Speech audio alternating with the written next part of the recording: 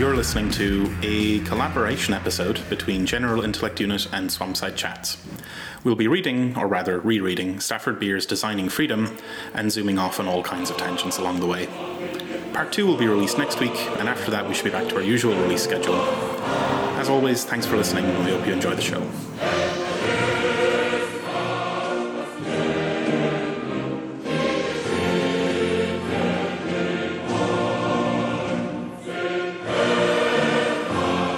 Alright, we are joined by the GI unit. Woo! Shane and Kyle from General Intellect Unit. Mm-hmm. Nice to be here. Thanks for having us. Yeah, welcome Emancipation Network, comrade. Woo! Yeah. Ah, yes. It's finally coming together, right?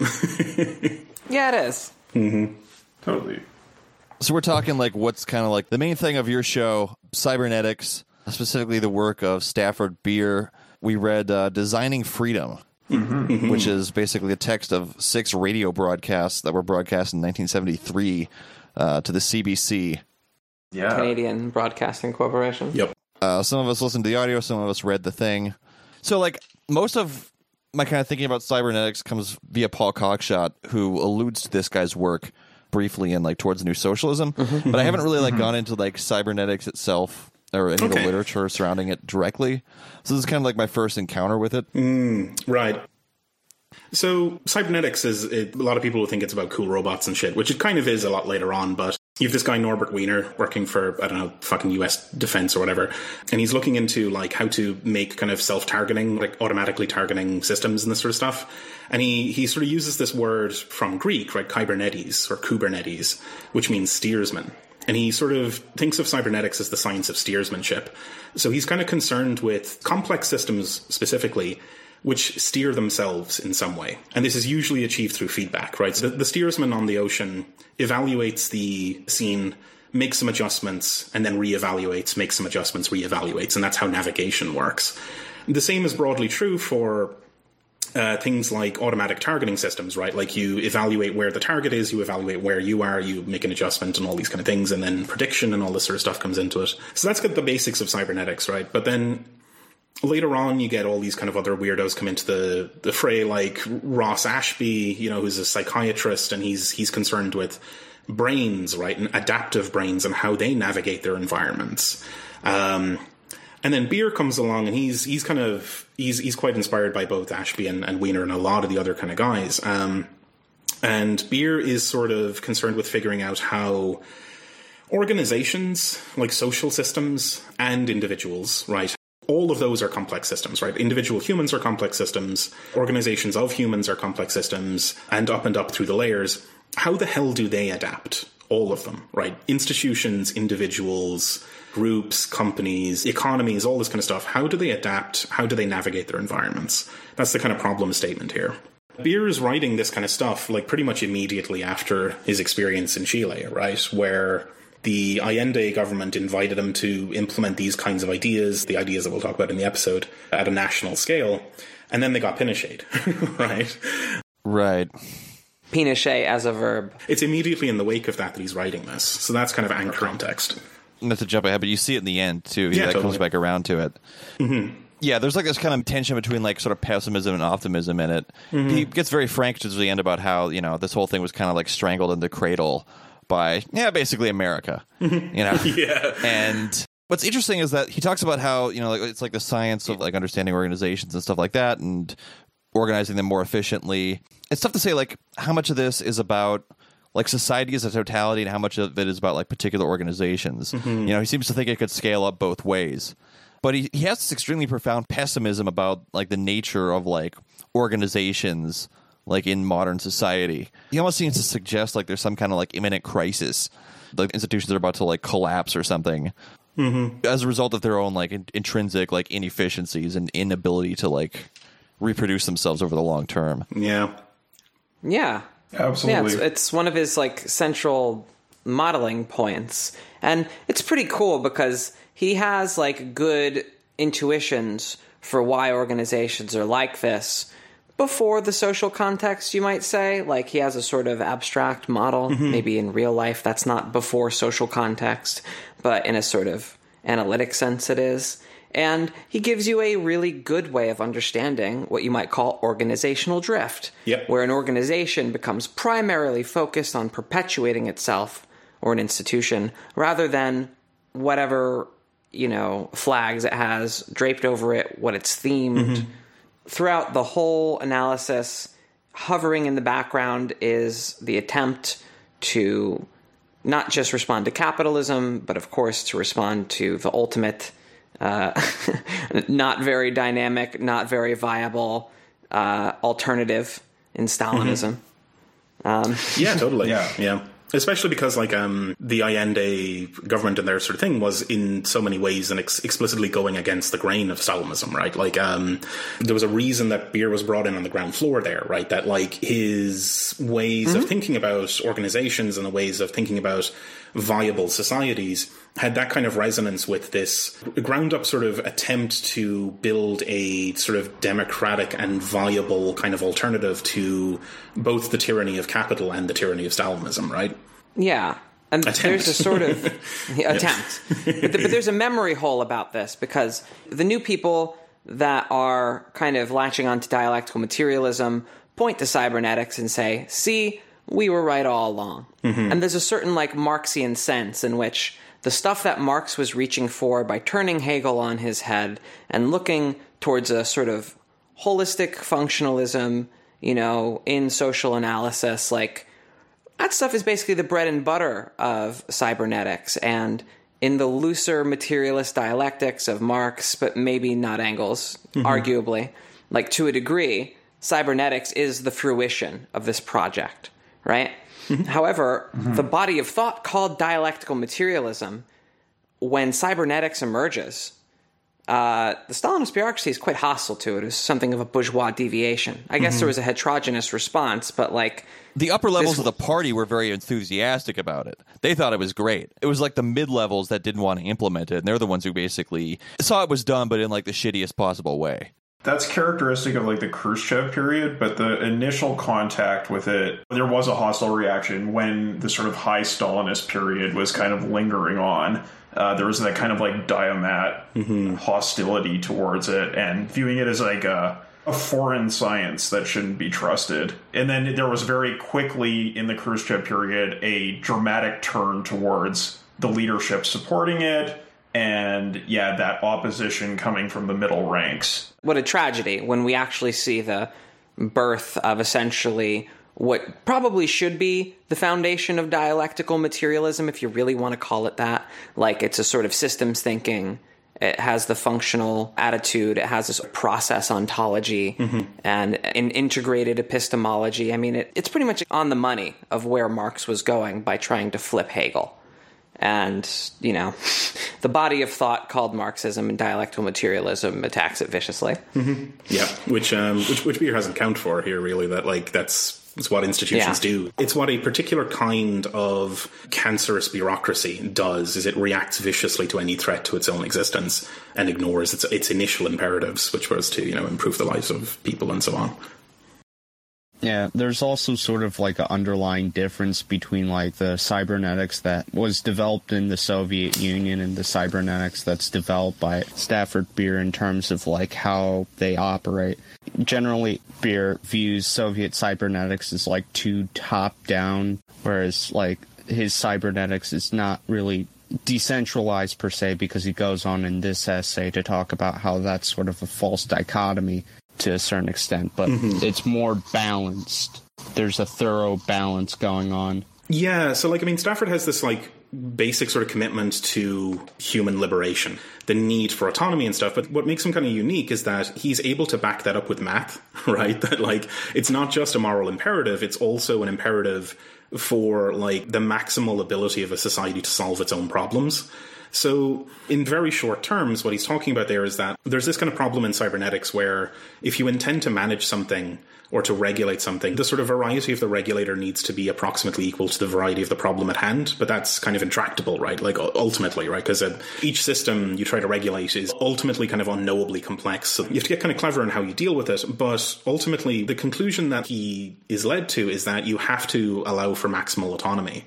that if a system has a problem, the best way to solve it is for it to solve it itself. Like, devolve power lower and lower through the ranks, because, like, it's the workers and the people involved in the processes of production in society and all those kind of things. The people closest to the source of the problem, the closest to the coalface, are actually the best qualified to sort it out. So he's very much, like, opposed to top-down control. In fact, for him, kind of ontologically, top-down control is impossible, because the centralized bureaucracy will never have enough variety to adequately manage the situation. The situation has to manage itself bottom up. That's basically, like, an ontological truth for him. It's not even a moral imperative. But he seems to recognize that it needs to be, like, coordination at, like, higher levels within the system. And that you could see, for instance, there are things where it's like, I don't think the people who just happen to be living near a natural resource should decide exactly how that natural resource is distributed simply because they're the ones working to extract it. You know what I mean? You can see how that could go bad very quickly in an integrated world system. It's neither centralized nor decentralized. Like, he casts that as being an odd way of thinking about things, because actual complex systems, when you really analyze them, like, say, the human body or any other sort of examples in the world, they all operate on this kind of mixed mode of, like, some central components and some decentralized components. And then if you step into one of the decentralized components, it also has that same structure of being partially central and partially decentral. The phrase I think that is used is autonomy and cohesion, right? So it's maximal practical autonomy and enough cohesion and enough coordination where it's required to actually aggregate systems into larger systems and to balance things out. Right. I mean, looking at stuff like this, it really makes me think, like, how childish so much of, like, especially at least in the United States, like, the modern left's notions of organization are in a lot of places. Having dealt with, like, anarchists and stuff like that in a number of contexts, like, they seem to almost take it to the point where they just hate organization, period. Pretty much, right? Like, explicitly. They're completely allergic to anything that isn't completely decentralized, usually in such a way that they can, like, run their little, like, activist fiefdom. Yeah. In Stafford's language, a totally distributed or decentralized system would be like an amoeba. Like, it wouldn't have any coordination, and so it wouldn't be able to act in aggregate. Like, it would just be a sort of collection of molecules bouncing off each other in the void. That's a good metaphor. Yeah, right. But then something that was completely coordinated would be rigid. Like, it would be like a block of wood as opposed to, like, gas, right? Like, it would be just kind of unable to actually change. And so you have to have this kind of mixed mode of, like, systems and subsystems being able to dynamically react to problems and reconfigure, but also being able to coordinate in this kind of bizarre waltz, right? Like a four-dimensional waltz that goes through time amongst these complex systems. It puts a lot of the anarchist stuff to shame, really, because, like, what's fascinating here is that, like, Beer arrives at probably the most practical description of, like, a federal municipal anarchism that you will ever get, but he does it without touching the anarchist tradition at all. You have to go on a huge detour outside of anarchism to arrive back at something that's actually a practical anarchism, you know? Yeah. Sometimes we say that Marxism is a sort of post-anarchism. If you're truly serious about getting rid of the state as we understand it to be, then you would have to start taking a lot of Marxist ideas seriously, even if you never thought of yourself as that. And notably, this book basically isn't really arguing within the socialist tradition either. You know what I mean? He's making a national appeal to a national broadcasting corporation. Yeah, it's important to note that Beer's involvement in Project Cybersyn was a major turning point in his thinking and his life. Because prior to that, he was much more of a industrial consultant. Like, he came out of an operations research background and went into consulting, dabbled in cybernetic experimentation and research, but he didn't really have a social orientation or any kind of, like, sociological orientation in his work. And working on Cybersyn very much changed his perspective. So he does bring with him his sort of past about, he has kind of essentialist views of human nature, I would say. The human seeking for freedom. He has certain sort of almost like Rousseauian thoughts about, like, what people used to be like. Right. And he does definitely have a liberal universalist outlook. Oh, yeah. But that's been heavily colored by his engagement in the revolutionary process in Chile. It's very much a transitionary moment for him. Yeah, I mean, that's as much a product of his engagement with the Chilean experiment because, while Chilean experiment was a socialist experiment, it was also done in a social democratic national electoral context. Mm-hmm. Chile basically did everything according to sort of like the bourgeois ideology and press, the way that you're supposed to do it. Yep. You know, totally. except for some nationalizations, but even that's pretty normal for state capitalism. That used to be on the table. And he still got completely fucked, you know? Yep. And with the nationalizations, he always like paid the corporations back. That's the thing. Like he always paid them back. Mm-hmm. It was more like the state buying the organization rather than just seizing it. And even then, that still managed to like peeve people off. And I mean, this is one of the reasons why the Chilean Revolution marks such a watershed moment in the degeneration of that Keynesian consensus perspective on capitalism after the war, right? Because they kind of did everything by accepted international norms, at least within the core, and the reaction was incredibly brutal. So, and then it became an enormous laboratory for neoliberal violence. This is one of the places that I think there's a lot to draw from Beer for socialism that sort of recognizes itself as socialism. But he states pretty plainly in the third lecture, for example, that cybernetics can be a tool to improve existing governments in terms of their policy efficiency. And in the last lecture, he says a revolutionary would be scared by what I'm saying. He's talking about government transforming its own institutions willingly in terms of their strength in managing society. And so that, I think, connects a bit with some of the limits of Chile that we're talking about. And in a sense, it seems he's trying to solve for the irrationality of decision-making being deferred to politics and the political class without solving for the state machinery itself. But one demands the other, you know? In those final lectures, I mean, he comes around to the point that, like, you'll be faced with these kind of bureaucracies that are so ossified, not just bureaucracies, but, like, the system of capital itself that is so rigid and ossified and resistant to change that you're just going to have to fucking obliterate it. Some of these things won't be able to reform. He does come around to that. He has this very ambivalent sense about how much do you work within existing institutions, and I will credit him with that he's definitely not only saying things on the side that I'm talking about. But it just seems like within the existing state machinery, something like Cybersyn would end up as a panopticon. Just like algorithms could be useful in socialism, but if you had the Amazon algorithm that everybody thinks is reading their thoughts running things, that would be bad. So rather than Cybersyn, I think at his best, Beer is imagining a central hub of workers administrating their own freedom in production. Yeah, he's also imagining that, like, states will basically fund more or less autonomous decision-making bodies that will undermine them, that have basically the mission to undermine them. So this would be some kind of... There's something Lassallean about that, isn't there? Well, I was going to say, yeah, as a matter of basic socialist strategy, there's a Lassallean hope. And it's also blended with a sort of autonomist vibe. It reminds me of the sort of synthesis that Eric Olin Wright ends up with, but more antagonistic, more actually like the state will fund something that seeks to undermine the state, basically. He'll even say stuff like, it doesn't matter how much government intervention in an economy, all governments intervene so cybernetics could be useful to them. And then on the other hand, then he'll say, the entire edifice of civilization needs to go. Yeah. There's also like sort of a decolonial vibe going on, especially with the way he talks about like resources and sort of ecology in general. It's like the core cannot continue to upping its quote-unquote living standards at the expense of the poor rest of the world, essentially, is what he argues in, like, Lecture 5. This is published in, like, 1973, so I could see him being more sanguine about the capacity of institutions for reform, because there was a much bigger level of, like, political and social upheaval going on in that period. I mean, in the United States, maybe it crested a little bit in the late 60s, but there's still maybe more cause for optimism. As far as I understand, like, 73 is the year where all that stuff goes to die in the States. This is really like the tail end of the 68 to 73 period of revolutionary foment in American institutions. But I mean, the size of like Marxist groups, even if they're like MLMs or Maoists, like what do we have today? We have like the DSA is like the largest one. And even we don't really know how many active members really exist within it. But there were like Maoist organizations back then that dwarfed the contemporary DSA.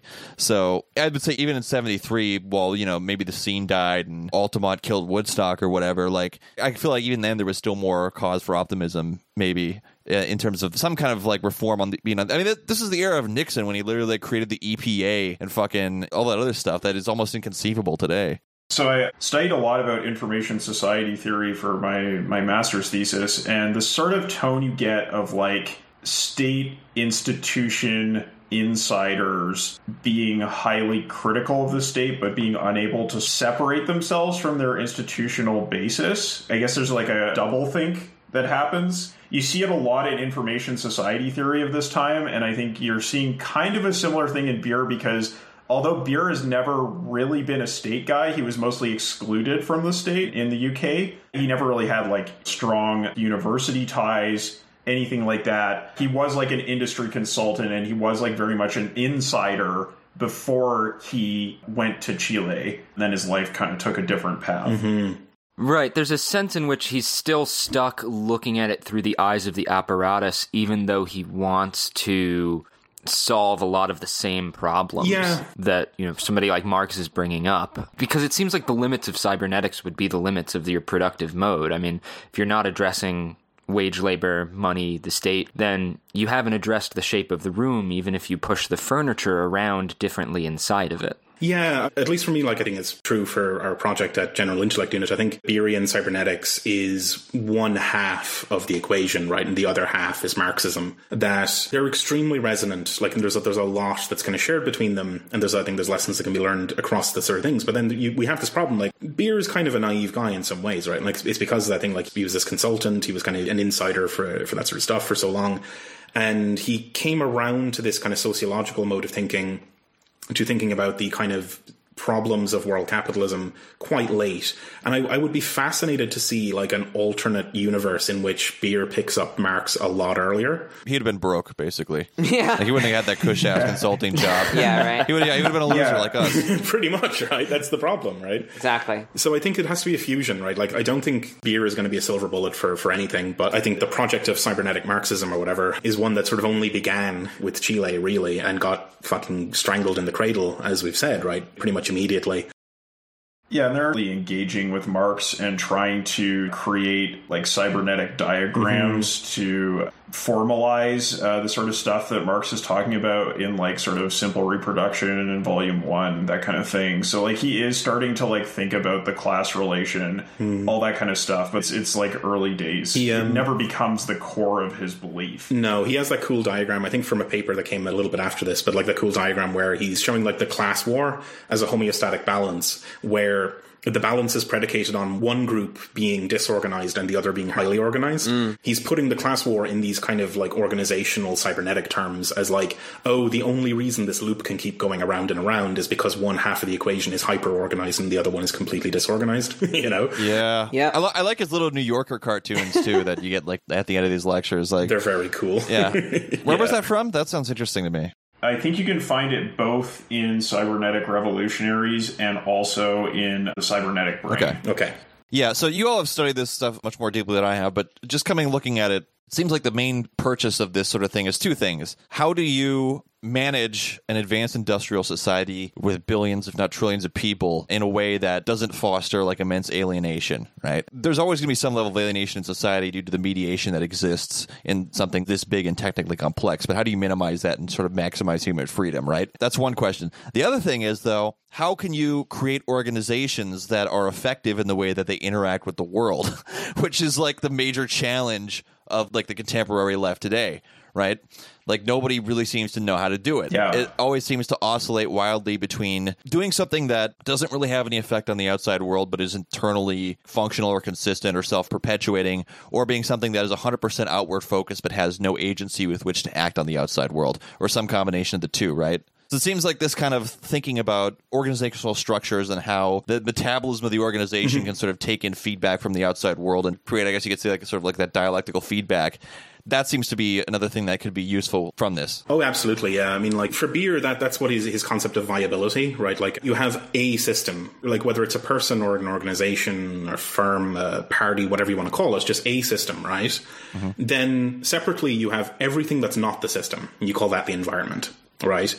And how does that system navigate its environment? And particularly, how does it adapt over time to new threats? Or to new signals arriving from the environment. Because, like, a system can come to balance with its particular current, situation and fail to adapt to the next thing that comes down the pipe. For Beer, a viable system is a system that can get itself into a place where it is able to self-alter. It is able to update itself in real time and reorganize itself in real time to meet new threats. Kind of like how an octopus moves, right? It's all this kind of slippy, slimy kind of, mutational kind of thing through time. And that's really what he's concerned with, right? It's something I think is immensely valuable to the left because, I mean, like, how many fucking trot sects are there out there who are simply not viable in the least fucking bit, or anything. I mean, yeah, they're nothing, right? They're not even concerned with viability. They're not even concerned with the fundamental questions that Beer asks, like, what is the purpose of the system? How does it intend to carry out its purpose? And how does it intend to alter itself in order to carry out the purpose if situations change? None of that shit's on the fucking table for so many organizations. None of it. Like, it's crazy. Well, leftism supports the system of doing coke with grad students in Brooklyn pretty well. That's where Beer's purpose of a system is what it does principle comes in there, right? Right. Yeah, totally. Yeah, it serves a class process or what have you. Like, that level is interesting, like thinking about like what the functionality of things, like how they plug in. That plugs into a lot of like historical materialist stuff already. And so this makes me start thinking about the debates around the Third International and how that whole political spectrum from left to right was an attempt, because it was sort of foreclosed by Bolshevization, but it was an attempt to talk about what the form of proletarian organization is. All the way on the left, you had, councils and a sort of like emphasis on a particular form of direct democracy. You had virtually every answer under the sun. Like, within that, I guess the centrist answer, right, was to maintain like the status quo of what had been established. And to draw on some other literature, it was a way of like strengthening almost every other kind of power distinction against markets. And every other like accumulated class distinction of history would be set as like an alternative to organizing around markets within Stalinism. Right. And I guess the right wing was, well, fuck it, we'll just do like capitalism, I guess. Like, yeah, it's basically dingism, right? As it ended up emerging. Well, because, maybe the center is less free and less efficient at the same time. Yeah. This idea of dynamic and viable systems gives one a more precise language to talk about what Deleuze would call rhizomatic, which basically means like market-like. or like there's that whole Tikhtin tradition of looking at the Soviet Union as something that can't reproduce itself. There's a sort of Hegelian read of that from Chris Arthur that calls the Soviet Union like a non-mode of production because of the way it was sort of destined to kind of collapse into something else. Yeah. This gives us a way of grappling with that stuff that's a lot more tangible. I thought non-mode of production specifically referred to the way in which, like, the Soviet Union wasn't solely one mode of production at a time. You would have war communism, which doesn't have functioning markets. Then you would have, like, early NEP stuff. Then you would have Stalinization that would go back to not having functioning markets.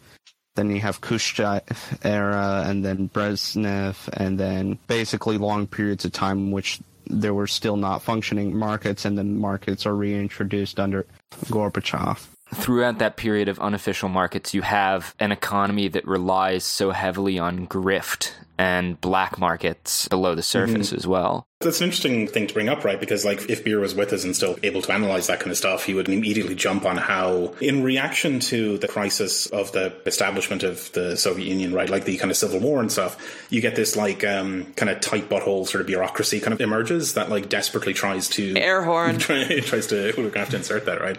But, like, desperately tries to kind of... clench so as to gain control over the system. And like in Beer's sort of estimation, that is really problematic because that kind of centralized bureaucracy that's like brutally trying to cull variety in its problem system is kind of destined to fail anyway because it's unable to map the variousness of the society. And so, yeah, the society is filled with grift and hidden corners where things aren't surfaced properly and all this kind of thing. And I think Beer would diagnose that as actually a major part of the problem, that you had this central bureaucracy that had the impression of itself that it was total, and yet is kind of ontologically incapable of totalizing and is unstable because of that. Yeah, that was always like my main criticism of like the USSR as totalitarian, because it kind of like basically buys into the propaganda of the regime. You know what I mean? Like, Yeah. Right, like sure, these sure. societies were so dysfunctional. I think you can say that about North Korea now. It's like, okay, maybe if you're in the party in Pyongyang, it's like this big brother, like Orwellian thing. But I imagine if you're like a peasant in the countryside, it's just, you know, maybe somebody comes and takes some of your grain once in a while. But for the most part, Yeah. the state's like absent out of your life, you know? I think that tightened butthole, even the extent to which they were able to be quote-unquote totalitarian, depended very much on the death of a large quantity of proletarians in the Civil War, and the fact that the social base that was being ruled over was no longer proletarian in a way that actually affected the government. I mean, if you didn't have all of the proles die in the Civil War, I think you would have gotten more in the vein of Kronstadt or something, but maybe not in the same political particulars, but more resistance, basically, from the working class. Yes. If there had been a working class left.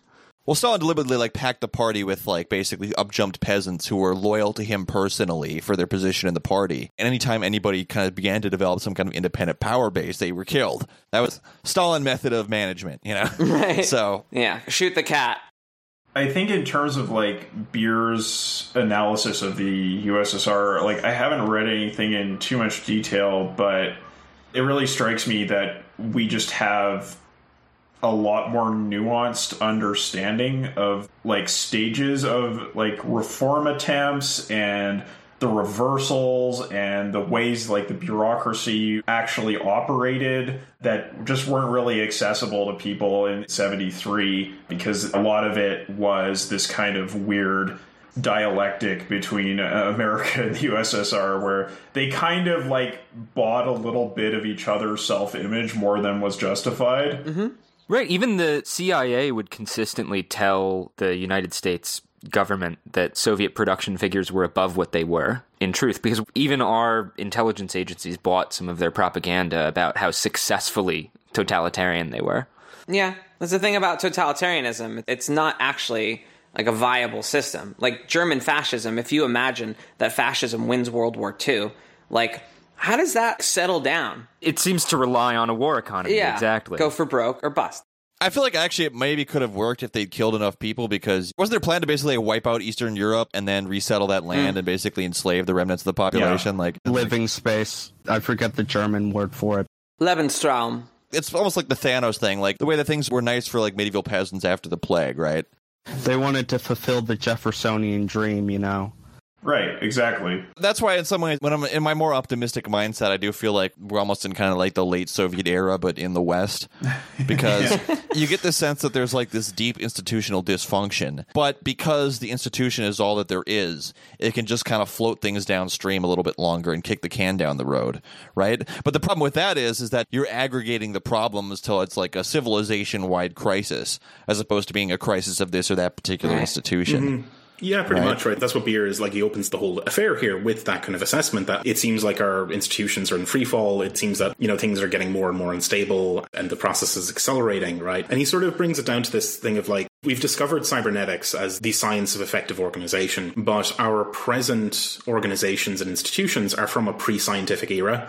I make the analogy to pre-scientific bridge building, right? Like where before physics was discovered, you could build a bridge, right? Like you just put a bunch of fucking stones on top of each other and it would kind of work. Except you could only do it on the fly. Like every new bridge you would build would just be, we'll try a thing and if it falls down, we're kind of fucked. So we're going to have to stick to the old blueprint, right?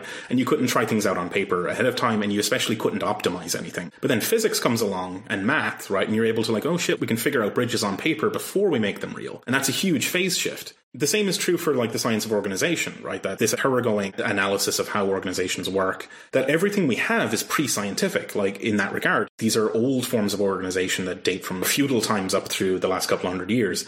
They're not capable of keeping up with the complexity of the modern world.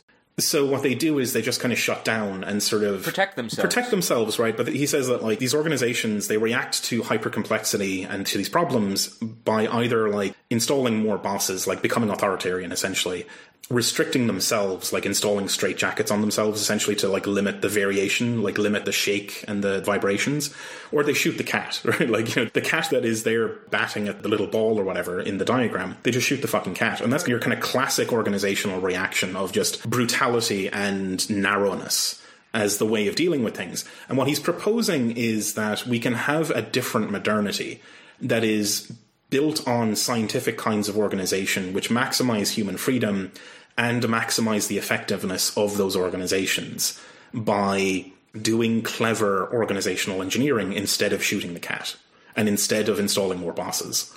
Yeah, this strikes a sort of middle ground that has a kind of, I don't know, Marxian Hegelian sort of logic by short-circuiting old debates or stalled dialectics and working towards like a sort of synthetic option, like the case with, you know, decentralization versus centralization. And in particular, I think this is a really good scientific approach, as I think Rosa was pointing towards, for anti-imperialism and decolonization because of his emphasis on variety. And anyone that takes a glance at cultural anthropology knows how important the concept of variety is and the ability to like handle variety within like a great level of human creativity and different ways of organization, and, you know, integrating these things in a way that allows people to have a modern standard of living if they want. That's a significant challenge. And Beer gives you a sort of like scientific framework for not eliminating cultural difference, not eliminating variety.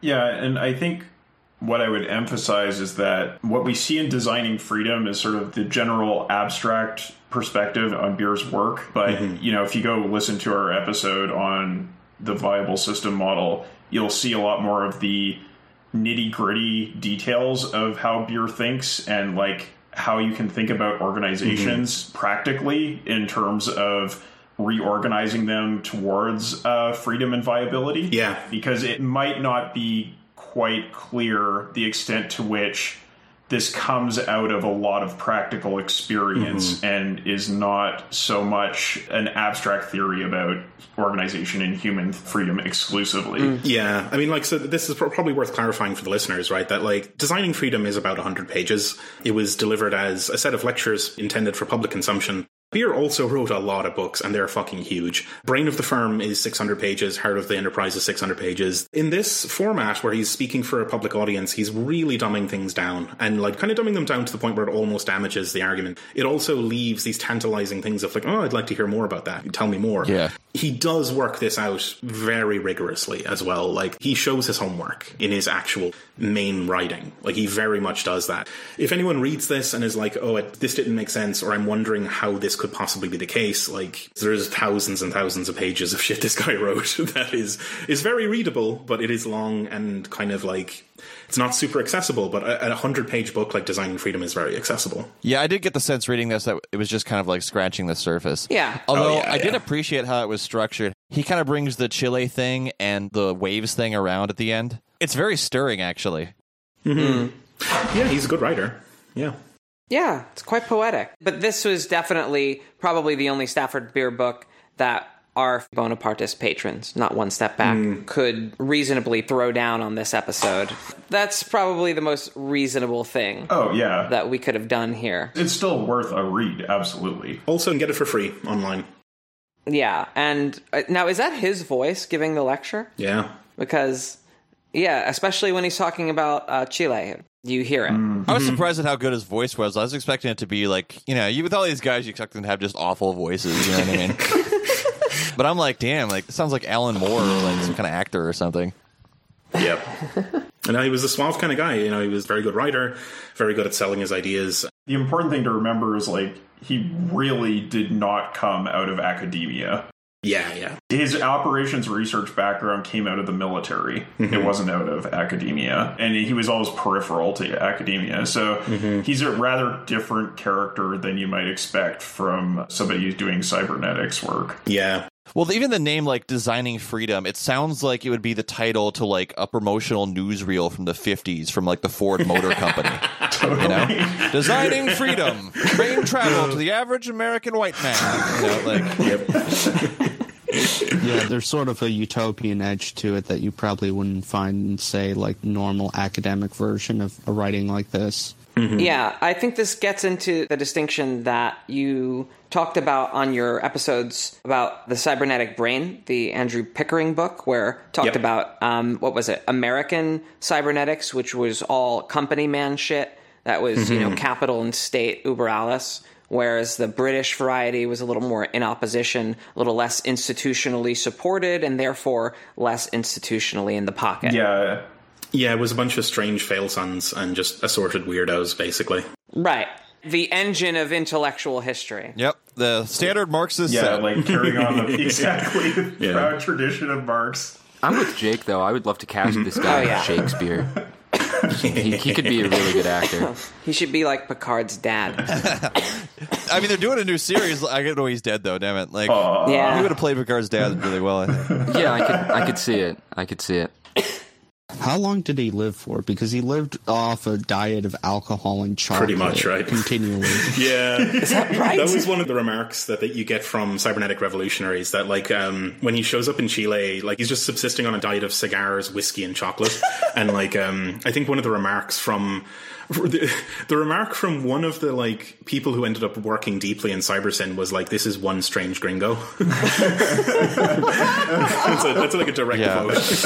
Someone should do like a viable systems model of his digestive system and like the shit he's putting in there and how somehow it manages to keep him alive. I think it was probably fucked. Well, you know, he did a lot of yoga. He did a lot I guess of that shit meditation, works. and Fuck. I guess, you know, he lived a long time. Yeah, listen, One Strange Can keep you Gringo going, is yeah. the name of his biopic. Speaking of playing Picard's dad, people definitely compare the swivel chairs in the CyberSyn office. They're so full of shit when they said that wasn't inspired by Star Trek. Bull fucking shit. That is the Enterprise bridge. Bullshit. They did that on purpose. That's the Enterprise bridge. The designers claim that the style was not influenced by science fiction. That's in Cybernetic Revolutionaries. Yeah, they just didn't want to get sued. Interesting. Yeah, I seem to remember reading that in Cybernetic Revolutionaries. They say it's like, oh, you know, it's different. It's hard to imagine. And I guess there's a certain degree to which, like, all that stuff flows out of the Bauhaus. Well, hold on. Let me quote the wiki for a second.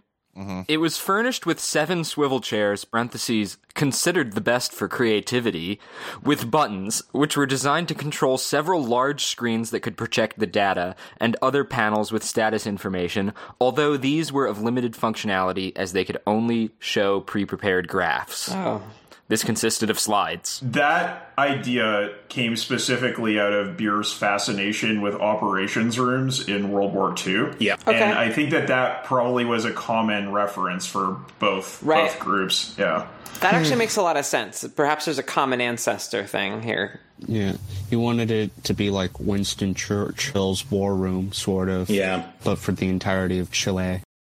The reason for this whole operations room thing in the sort of cybernetics is that, like, you want to have the sort of management scenario be this very high variety situation where you've got, like, plenty of data, you've got collaboration between people and such. So, like, he saw that work in the war rooms in Britain, right, in World War II, where they just had shitloads of people and data just converging in one place and mixing together in a blender, and viability falls out the back of that. That's kind of why you have those swivel chairs all facing each other and all these displays and shit. There was also a lot of intention that went into the design of the interface in terms of like creating an interface that would be sufficiently simple that you could get the relevant information. Because Beer has this really strong emphasis on like management should not be overloaded with data because that's not going to be effective at all. That goes along with the autonomy argument, right? Like that the operational units, Unit 1 should do most of the thinking and working themselves, and the managers should just be there for like direction, correction, that kind of stuff. The CyberSyn operations room is really an interesting example of like user interface design in that sense, because it's very much the opposite of like your sort of like standard science fiction operations room. I'm not speaking about Star Trek here, but other science fiction where it's like you've got the massive screens with like 200 different little video feeds on them and there's data scrolling down everywhere. That's like absolutely not the sort of thing that Beer would have advocated. Right. This ties in with the autonomy thing, that like one of the sort of basic principles here is that the autonomous subunits should manage themselves and then only really send alert signals upwards or send kind of stabilization signals upwards for stuff that they can't handle, essentially, right? Or they send their basic reporting. And this is very much in contrast with what you would expect, right? Like when you see this operations room or these kind of things, you would think it's going to be this like top-down thing where the AI algorithm issues instructions to the firms or to the departments and tells them what to do. That's not what's going on in Beer's modeling.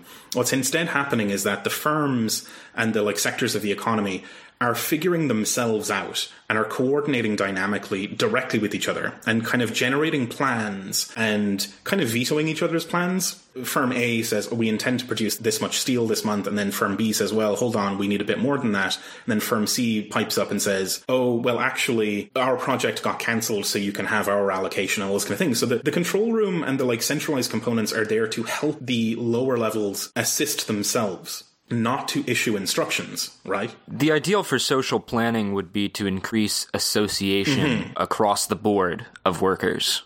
Yeah. You kind of deeply interconnect all the systems. You kind of prefer for them to sort it out on their own level, and if they can't, they put up a red flag saying we need help from an AI higher up the hierarchy. And only then does the higher level of management step in and use its like computational power to assist them with figuring out the problem. But in general, all the channels should be quiet. Like everything should be like humming along, local autonomy, local intelligence, until things go wrong, and then you get the higher coordination functions step in. There do need to be like broader, like deeper objectives beyond like what each sector kind of like wants to do. Yeah. I mean, the way that CyberSyn was even implemented was to break this like CIA-backed strike by the transport industry in Chile, right? That's the other side of the equation, right? Where you have fairly limited information flowing upwards, like only enough that's required for coordination. But the information that's flowing downwards is kind of policy. And like this is where Allende's whole thing of like, oh, you know, where Beer was explaining the whole 5 levels of the viable system to him, and he got to level 5, and Allende was like, that's the people, right? That the people set policy. So it's this kind of democratic loop where lower levels of the system are reporting upwards, and that's getting integrated into planning, and the plans flow downwards. And again, you might think that would go towards a kind of authoritarian top-down control, but the kind of way it's all laid out in this kind of reciprocal feedback loop is more like the society tuning itself in a round and a roundabout kind of way, rather than a sort of central god king issuing demands. Yeah. Right. You know? Beer was kind of haunted by accusations of this kind of shit even around the time, right? Like, even as they were implementing this stuff in Chile, there was shit coming out in the British press of like, oh, look at this like fucking Skynet AI tyranny that's like being implemented. He spent the later part of his career fighting that off, you know? I mean, that's just transparent horse shit. Like, they literally administered neoliberalism at the barrel of a gun. Really? Yeah, totally. Like, fuck you. Yeah, they funded a fascist coup. Yeah, this was before the coup, but like those accusations continued after the coup. It's just transparent bullshitting. Literally, like, people disappeared. Like, there's women going around the desert trying to find the bones of their dead husbands. All that so that you can have, like, some Chicago boy fuckheads make sure that they pay their debts or whatever bullshit. I feel like that sort of comes out of, like, a conflation between, like, Beer's cybernetics and, like, cybernetics that was popular in the United States and the cybernetics that briefly existed in the Soviet Union. Like, both were top-down heavy, both coming out of, like, sort of military-industrial complex background or, like, deteriorating Soviet bureaucracy background. That loops us back around to a point that I think was made earlier in The Cybernetic Brain, where Pickering really highlights there was like 2 different cybernetics, right? There was the American cybernetics, which does kind of rhyme with that vision of like an austere science of command and control. But then British cybernetics was very much this kind of like thing that was more rooted in brain science and more concerned with how complex systems like autonomous brains and such, how they adapt to their environments. And it was the conclusion they came to was that top-down control is actually impossible because of this like variety problem, because of Ashby's law, that the kind of ultra-centralized AI dictatorship or whatever the kind of American cybernetics suggests is actually kind of ontologically impossible. That like the world is so explosively various, like there's such complexity in it that you can't model it fully. And the best you can ever hope for is to design systems that are able to navigate dynamically and cope with complexity, and never to really dominate it. On the one hand, you have something that leans towards the science of domination, and on the other hand, you have this other sort of side of it that's saying that domination is actually impossible, like at its limit, like ontologically. That's another like aspect of this that seems really useful is like the whole, was it like the black box thing? Mm-hmm, the black box stuff, yeah. Where, yeah, you're basically admitting there's like factors of like unknowability. Yeah. That seems like a big problem, like with the various sort of production drives that ended up like on the back half leading to like famines in the USSR and China. Mm-hmm. It was this unshakable faith that collectivization in and of itself would lead to like an increase in production. Mm-hmm. And that if that doesn't happen, it's either because like the peasants are tricking you or the local party officials are being too weak in terms of how they implement the program, as opposed to just kind of like understanding there's a certain amount of like heterogeneity and there's a certain amount of like unknowability in terms of the way that things like interact like on the ground, and trying to make like adjustments based on that. You know what I mean? Yeah, totally. And that's why you need the autonomy, right? Is that like ultimately, if you're faced with a universe of black boxes, all you can really do is trust that internally they're doing the right thing, and then tweak their inputs and outputs a little bit to like guide them towards the right thing. You can't know the inside of the thing, really. You can't know everything in detail, so you have to do this like adaptive navigation. It is still persistent with us, like the fantasy of like total domination, the kind of god kings ruling over stuff, and like the total knowability, you know, the kind of Newtonian Cartesian model of like the ultimate mind knowing everything and controlling everything is fucking horseshit. Like absolute fucking horseshit. And cybernetics proves it. You need more than 10 neurons to think about 10 neurons, right? Like there's an explosion of variety that is, you cannot really reduce it in that kind of way. The example for the black box thing that came up in our episode was that, like, I mean, the doorknob in this room is a black box. The computer in front of me is a black box, effectively. I don't know how any of these fucking things work, but I, as an adaptive brain, navigate the world that is full of these things. And so knowledge and like totalizing knowledge is really not that useful and isn't even possible. Like you have to do adaptive navigation. Like that's what is required in conditions of hypercomplexity. Right. And that's why you need that autonomy, right? Yeah, I feel like it's also particularly useful when, like, dealing with problems in Marxism. Like, there's a continuing debate around, like, the labor theory of value, in particular how labor translates to value. And, you know, there's just so much effort being put into it, so many long-ass books just being put out, so much time wasted on the subject when, you know, we can ultimately just say, you know, it happens, you know, it's really a black box how it happens. Well, here's the thing, like, I was gonna say, like, the fact is, like, the faith that people have in markets right now is basically a religion. It's not rational. So if you could come up with, like, a mathematical formula that could tie Marx's explanation of how the value is imbued somehow directly into the commodity, and that's how it gets on the market, you could make that, and you could, like, prove it, like, in black and white, and people just go, no, it's not. Yeah. You know what I mean? Like, it wouldn't change anything. Honestly, I feel like it's kind of a bullshit debate, because, like, the way I've always understood it is, like, value is kind of like a center of gravity around which prices fluctuate. Yeah. So there's no, like, direct, like, one-to-one connection. I've never understood, like, why that is even, like, a debate. Anyway, sorry. What you're saying about the one-to-one debate, I mean, that is the right, like, Marxist, like, position, but political economy demands predictive theories of price. So people keep trying to shoehorn Marx into that kind of thing. People systematically distort Marx for ideological reasons. And when these people try to make influences on institutions, they inevitably repeat all the same bourgeois bullshit. So I don't know. I think it's helpful to understand, you know, specific things that, like, will matter at some point, like when it comes to value theory. Like, I understand why people don't think value theory is important, but what I don't understand is why they call themselves Marxists. Well, I mean, the thing is, like, obviously you want to try and open black boxes and you want to learn as much as you possibly can to find out about everything. But, right. Like, the fact is, human consciousness is finite. Yeah. So there's always going to be elements that are beyond our understanding, and you have to navigate through those things. You know? I built a Python model. I have a Python model of it. Yeah, This isn't like beyond the limits of cognition. It's something that, like, an overly complex system unto itself, whereas capital itself, like, to understand capital, it's an overly complex system. It's something that's beyond simple, like, a complex system like a computer or, like, that sort of thing. So you can't, if you spend, like, a lot of time on these, like, smaller issues, like these smaller little black box things, you're not going to be able to understand the overarching dynamics of capital. if you continually just focus on these small little pieces. Because it's the interactions of the boxes that produces emergent behavior, and like the emergent behavior might not be present in any of the details that you find inside the black boxes. I feel like value theory, though, is very much on the lower end of complexity in Beer's scheme. And it is a thing that, like, we can formalize. Like, it's just... It's complicated, but, like, it's definitely within our capacity to do. That does not mean that we're going to come up with a predictive model of how value in any given instance is going to produce a price on the market that will result in a sale. Yeah, precisely. That is too complex. Yeah. That's not really the debate. Yeah. So it's okay, right? But that's exactly right. The debate is framed this way, but if you basically understand Marx, that's not his question. That's not his research question. Right. So there is a way in which we can think about complexity in that regard productively. Yeah, it lines up pretty well with the way that Marx approached the value-price relationship in reality. Yeah.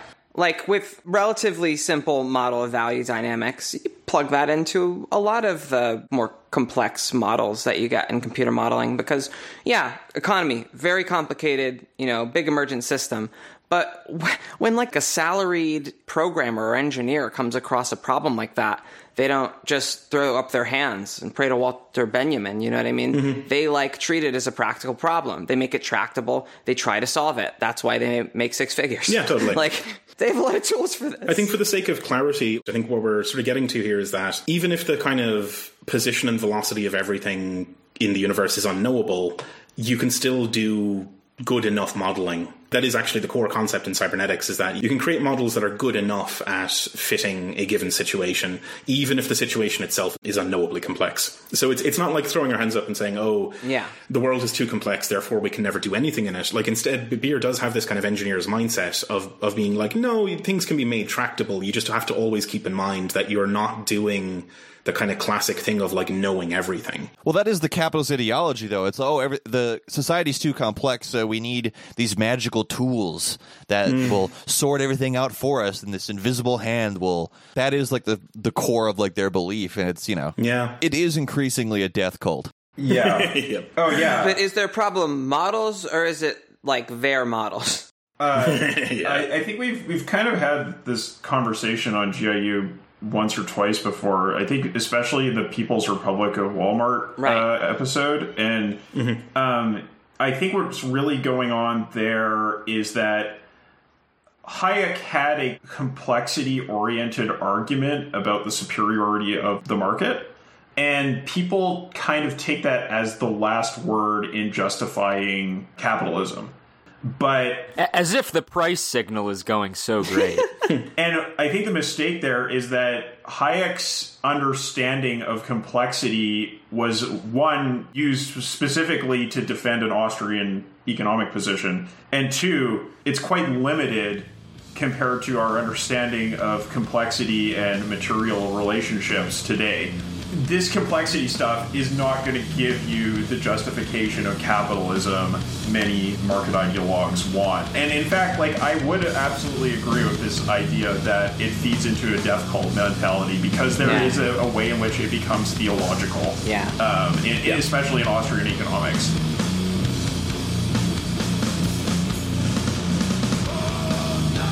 Well, that's it for this week. Join us again next week for part 2 of our discussion of designing freedom with Swampside Chats. In the meantime, you can find us on Twitter at GIUnitPod and on the internet as generalintellectunit.net. And be sure to check out emancipation.network for our sister shows, Swampside Chats and From Alpha to Omega. They're really great folks with some really great shows. As always, thanks for listening, and we hope you join us again next week. Bye-bye.